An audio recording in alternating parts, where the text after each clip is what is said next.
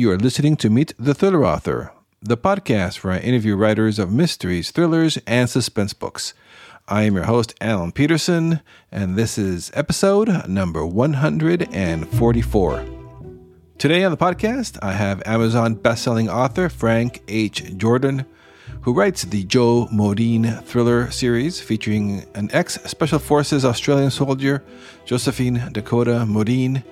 Frank writes fast-paced, action-packed thrillers, and I like that he sets his books in his home country of Australia. It's always fun for me to learn about new places and learn about the military and special forces of other countries other than the United States, like Frank does for his books with an Australian soldier kicking butt around the globe. So I really enjoyed that part.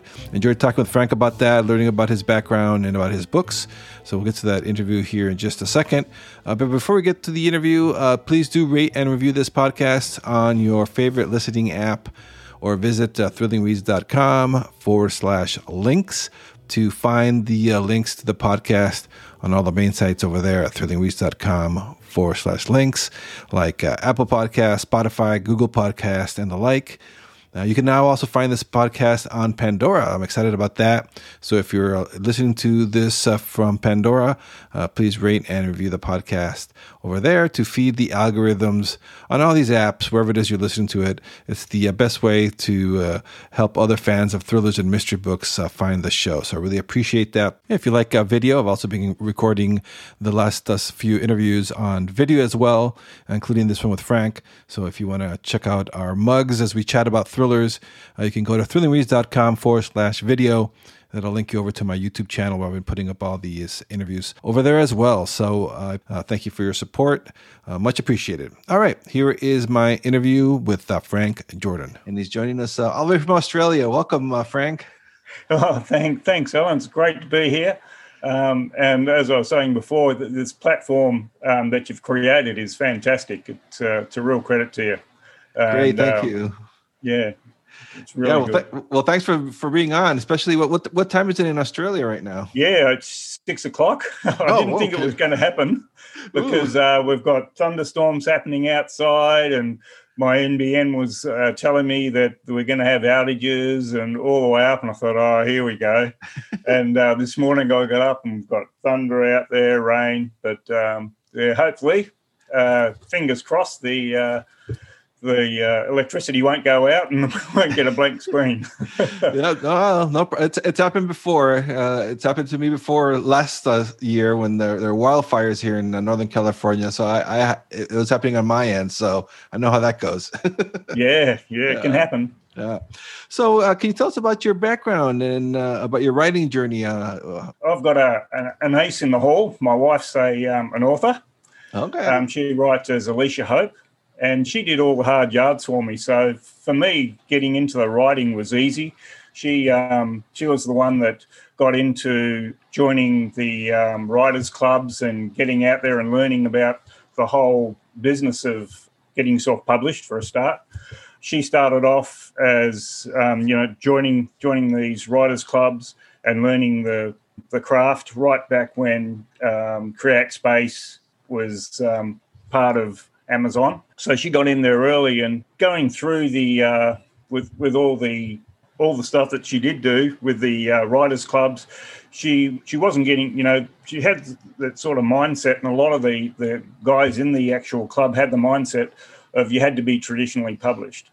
We've seen so often that a lot of the people get a bit disheartened sometimes. They don't have that network to be able to go out and self-publish. So it puts them off, and a lot of people that don't get traditionally published tend to just fade into oblivion. Being able to self-publish now in this age that we're living in is a lot easier. I'm so lucky because Alice went through, she did the hard yards, went through with CreateSpace to get all our books up on the web and formatted in ebook format, which back then it wasn't easy to do. You've got a lot of better tools now. You've got Vellum, which is great. That makes things a whole lot easier. When we got onto Vellum, Alicia just, there was a big sigh, and she thought, oh, this is fantastic. We don't have to worry about all these, where your full stops and commas go and all that sort of stuff. It formats it so nicely for you. So I had this I had Alice go through and do all the hard yards. And with me, my background, it's not as academic as Alice's. I'm more of a sports type oriented person. At school, I excelled more in sport than in the academia side. But with Alice doing all the hard yards of the writing, it was so easy for me to get up and get into the business. And I had Alice writes in rural romance, and I write in the more action adventure genre, as you know. The way it came about really was we were having a cards game over a friend's place. It was Texas Hold'em. So we had a big group of people, and we're all sitting around and shooting the breeze. And they said, well, you know, Alice was talking about her books and the hard yards. And they said, well, why don't you get into into the writing business, Frank? And I thought, well, you know, all the holes in the cheese are lined up. I should be doing it. So we were sort of sitting around, and one of the ladies in the card game sitting at the table wasn't too sure what her first name was, but we always used to call her Modine. And so that's where the Modine name came from. We thought, hey, that's a cool name. And no one ever called her by her first name. It was always, Modine, what are you doing? It's your turn, Modine. And she'd, respond to that, no problems. And I thought, that's a pretty cool name. So, we're talking about, well, what sort of book are you going to write about? And I liked Lee Child, Jack Reacher stuff. I mean, who doesn't? In the action adventure genre. But I thought, well, I don't really want to go up against Jack Reacher, so I'll make my protagonist female, and I'll call her Modine. Because this lady, Modine, she's a real shaker and mover. She's riding motorbike, she's kickboxing, she's driving trucks, she's doing all this adventure stuff. So I got the thumbs up from her to use her name, spelt it differently. But that's how the Modine came about. And at the time, SAS were in the news. We just had Ben Roberts-Smith, 6'6" and a bit, this huge guy, and built like Arnold Schwarzenegger, and he was in the news. And they're getting a bum rap. I mean, he was the highest decorated soldier in our army, and the media was, I don't know, a bit of tall poppy syndrome, tried to drag him down a bit. And I thought, that's a bit of a bum rap. I said, I think what I'll do is I'll incorporate the SAS in the story, what they do after they leave the SAS. The way it came about was I thought, well, I'll have Ben and Modine and her group because the SAS over here, it's more SASR, which is what they call the British, just the SAS, Australian SAS, the SASR regiment. The way it came about, I thought, well, I'll have a group and they'll be all friends in the SAS, and it's all about their life after they leave the SAS. So Ben goes off and he joins National Security, and he's made team leader in Australia. And so he thinks, well, as a team leader, I need a team, obviously, and what better team to pick than your old mates in the SASR. So he goes and recruits a lot of his old friends, and Modine's one of the last ones. So basically, that's how the Modine series came about. And the first book starts off developing Modine's street cred. So it gives how she leaves the SASR and she gets a job as a security guard, and she's, feeling a bit flat because security guard's not as exciting as being in the SAS. So anyway, so she goes through a whole transformation there, and she goes through basic training with this national security force called NatSec, and Ben gives her a few little assignments to do. And at the end of that book, she goes out on one major assignment where she has to prove her credentials, basically. So I've had mixed reviews on the first book. They think, there's a lot happening in there, and it's, but that's the way I set it up. I wanted to develop a street cred, and from there, the next books in the series build on her abilities, and she just goes on a wild ride from there on. You have 9 books so far now, right? Is that correct? 9 books in the series? I've got nine books now. I'm working on the 10th one. Okay. And yeah, they're getting good reviews, online medias, Amazon, Kobo, Smashwords, even getting really good reviews on Goodreads, which is hard to do sometimes. Yes. I've heard that Goodreads can be pretty brutal, but thank God and fingers crossed, I've been pretty lucky with a lot of the reviews. And the other thing too, when I was thinking about writing the books, because Alice did Alicia Hope did all the hard yards, and she started off doing a rural romance, and then she went to a chick lit and did a historical fiction as well. So she had a few different genres that she was jumping in between, which it's great. And if you've got the inspiration, you're writing them. As far as sales go, I think where I got it probably right and where a lot of people like Lee Childs got it right is to have that series. So if you can get someone hooked on that first book and they like the characters and that, they'll follow that series through.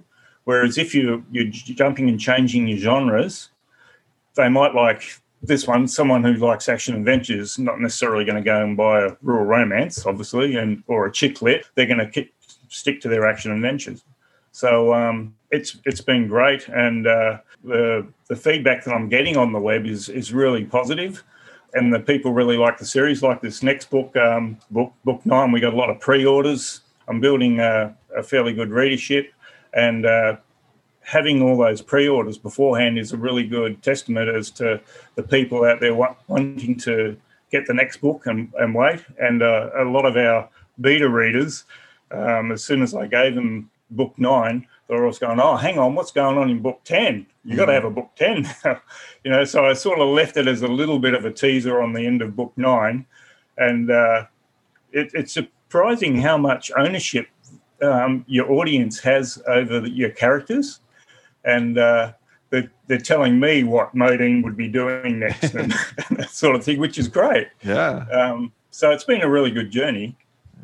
You're connecting with the readers. That's a big fun part of this is connecting with the readers and interacting with them. Yeah, you said, so what is your writing process like? Do you outline your stories before you start to write them, or do you just start to write them? I'm kind of curious about your writing process. Yeah, I'm sort of, I like to visualize my stories as like if I was watching a movie. I started off and I had the whiteboard, and I still do that. I have a basic idea and I outline it. But as I go along, I follow that basic idea and I think, well, hang on, I've got to get my guys from here to there. And when I'm starting to write, the whiteboard might go off on this direction and I'll go off on the other one. I'm thinking, hang on, is this what I really wanted to do? And how am I going to get these guys from point A back to point B? And I like to think that I'm keeping it real, plausible, as opposed to a bit of fantasy, like all of a sudden, I think in action adventure, you've got to make it a bit more real to keep your customers, your clients interested. Mm-hmm. So, they'll let you know if you've gone off on a tangent. So they'll certainly give you a lot of feedback. My stories are more your spy, military thriller, action, a lot of action adventure. So some of the books that I have read, and I didn't read a lot when I was younger. The first book I read was J.R. Tolkien, Lord of the Rings. Mm. I mean, everyone's got to read that. It's just fantastic. And The Hobbit. I love Wilbur Smith, the Seventh Scroll, and what was the other one? The River God. They were brilliant. I love those ones of his. Just recently, I've read not Michael Connelly, David Baldacci's Will Roby series. Oh yeah, there was only 3 books in that series, and I was sad when he finished writing those. I thought he could have kept on going with them. Mm.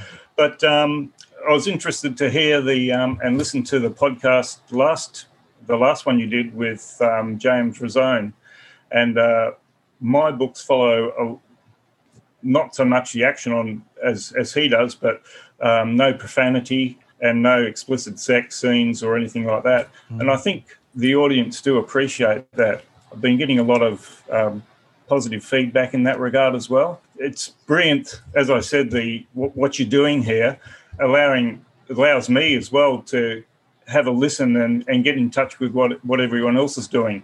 And from what I'm hearing, I'm pretty much following the same field and coming through and having all the obstacles and following the same sort of path as they are. So it's really great and really reassuring. Yeah, I think it's really cool too that you're doing that.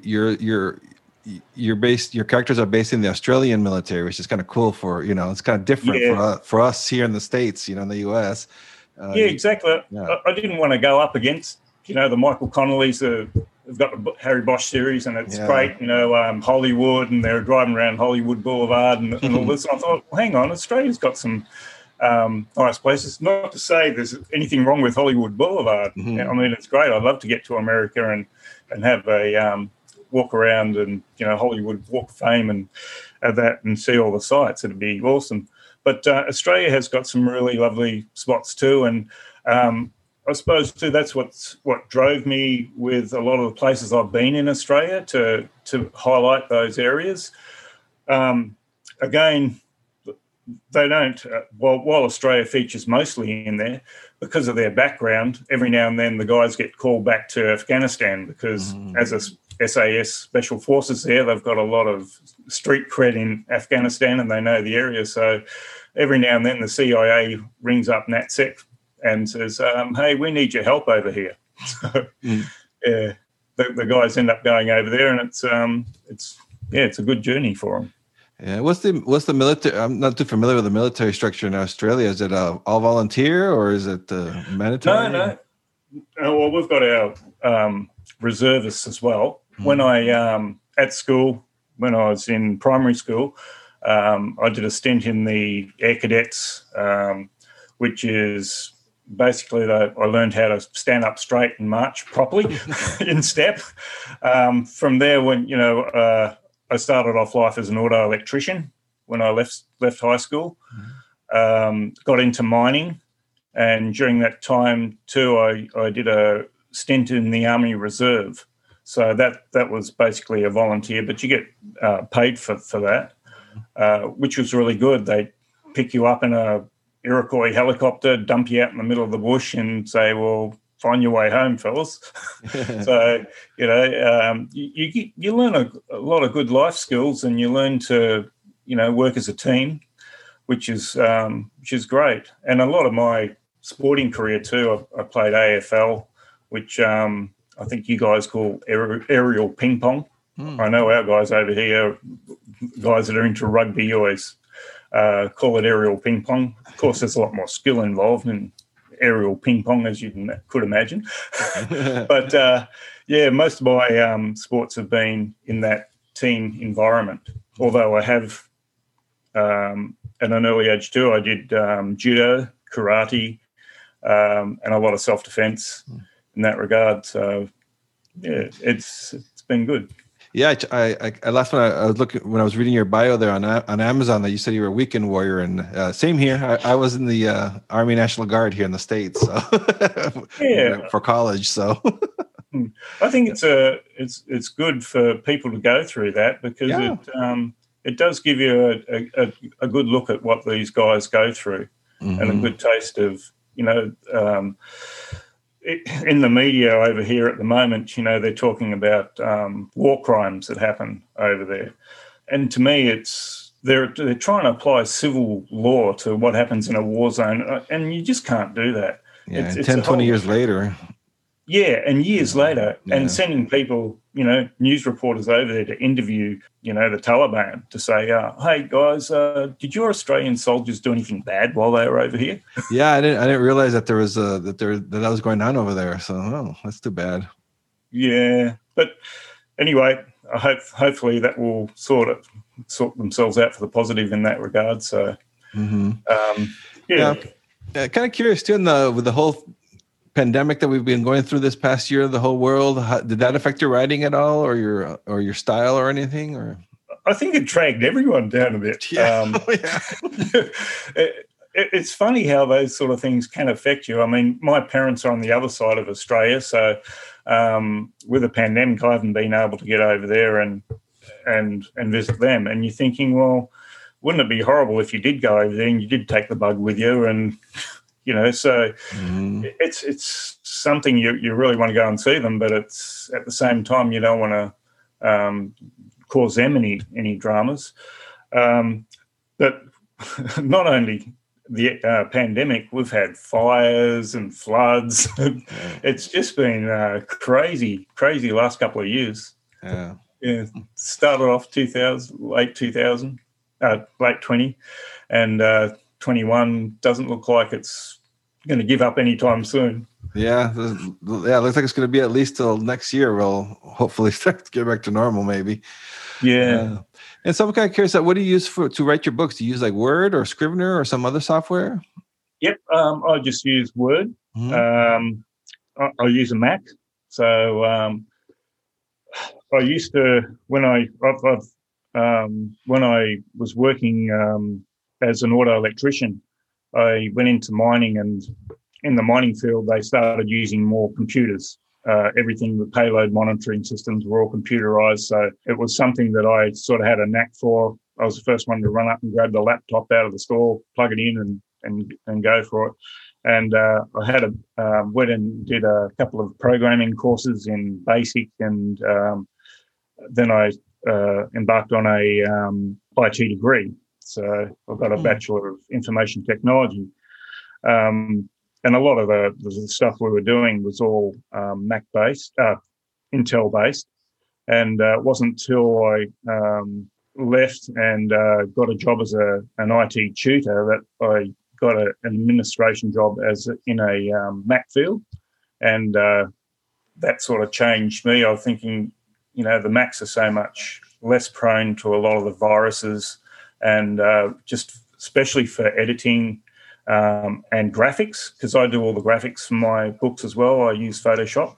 So Alice and I are really lucky in the respect that she does all the editing and polishing my books, so I can just get in there and I can do the writing side of it, and I can hand it over to Alice, and she'll put it through auto crit to see, how many ifs and buts and how many times we've mentioned the and then and all those sort of things, and grammatically polish it. We call it the auto cretin. It comes up with a lot of not a lot, but we're getting a lot better now, and I think looking back at the books, they are really improving. The stories are getting more polished. So as we get going along, it's getting better, but at the same time, it's getting harder to try and keep that standard up and come up with new ideas. And what's the latest one? Is the Modine Strike Force? That's the latest book that you have. That's the latest book. Yeah. Yep. So what's that one about? Basically, they go back to Afghanistan because one of the British royalty who were assigned to Camp Bastion. They go out on a little sortie in a helicopter, and they get shot down. So the member of the royalty gets taken, and it's all hands on deck. And of course, with the guys having ties with the CIA and being in the SAS and knowing the area where the chopper went down, they're asked to take part in the rescue. So it's a real trek through the deserts of Afghanistan, in the caves, and even Tora Bora. They end up in Tora Bora, following the breadcrumbs, and eventually, I won't say how it comes out.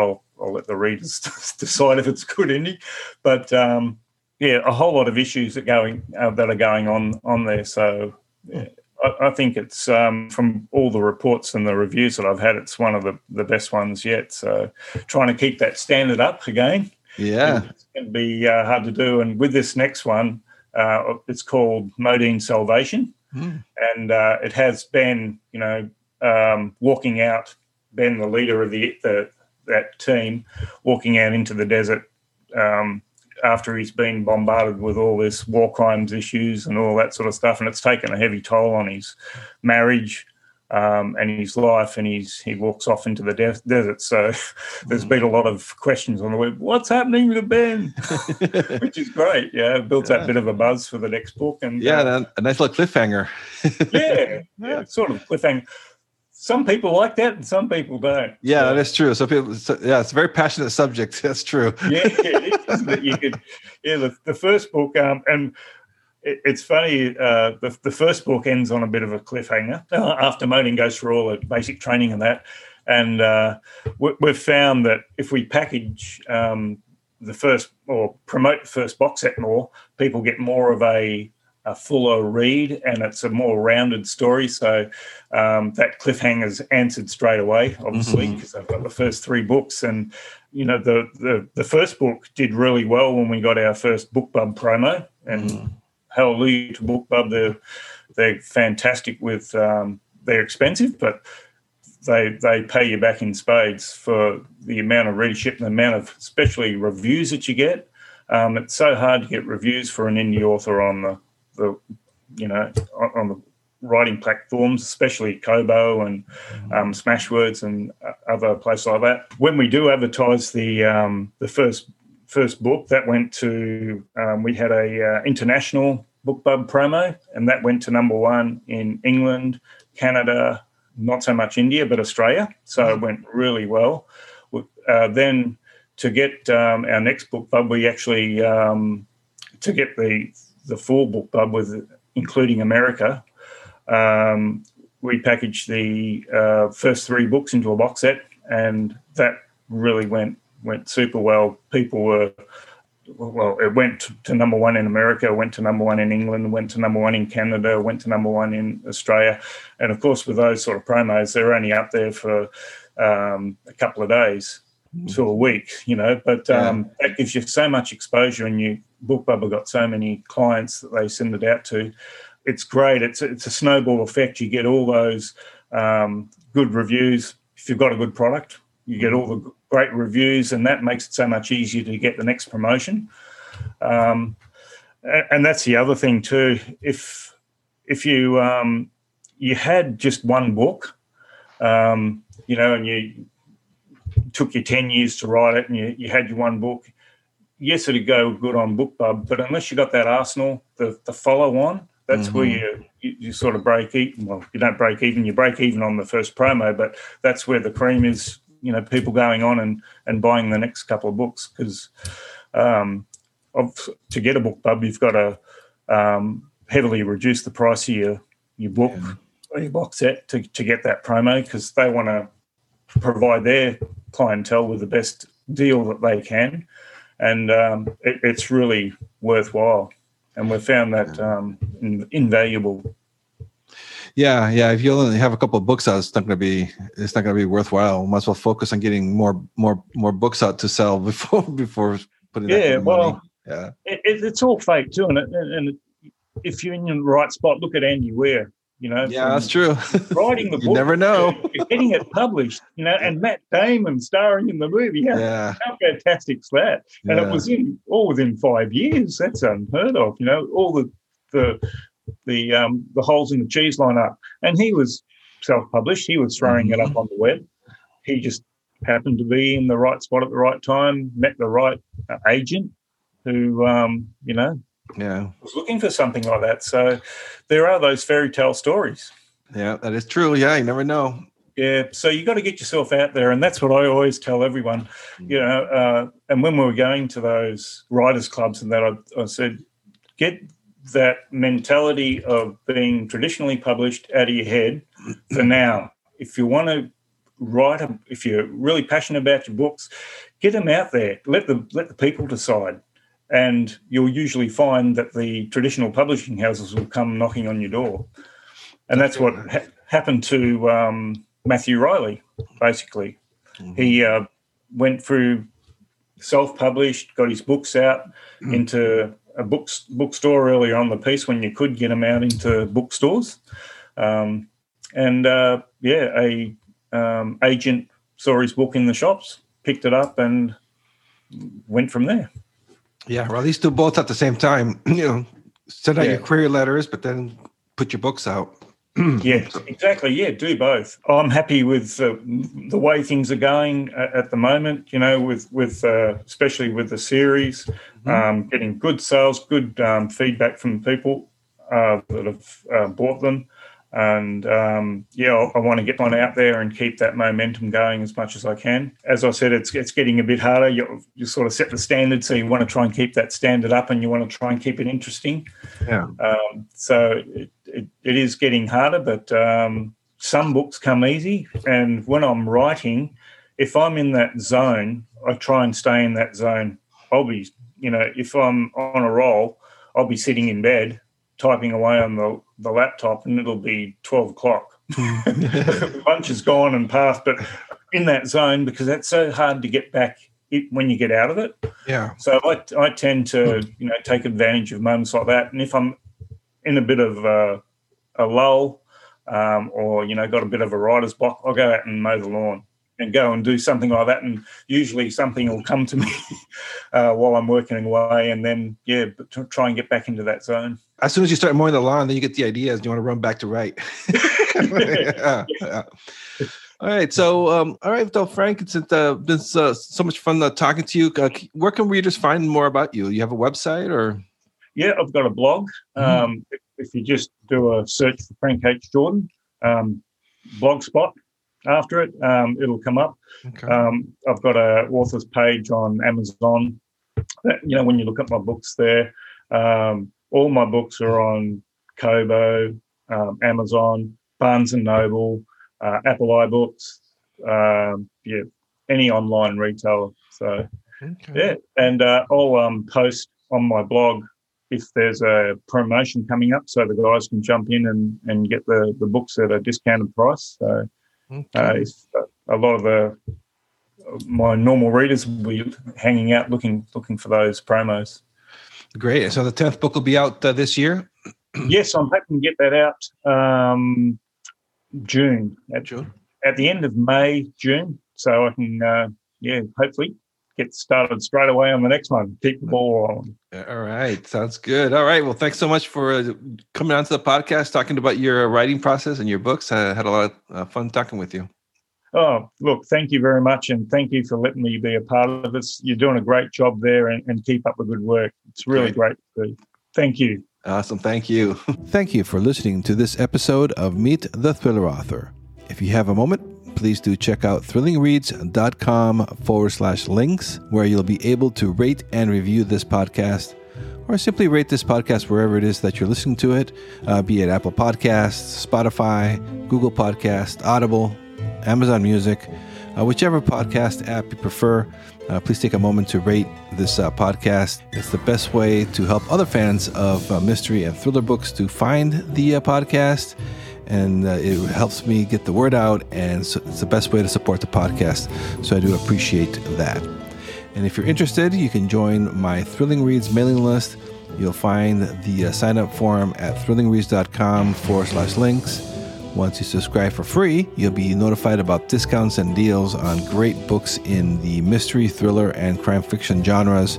You'll also find my social media links and my author website over at thrillingreads.com/links. So check it out and say hi. All right, take care and stay safe until we meet again on the next episode of Meet the Thriller Author.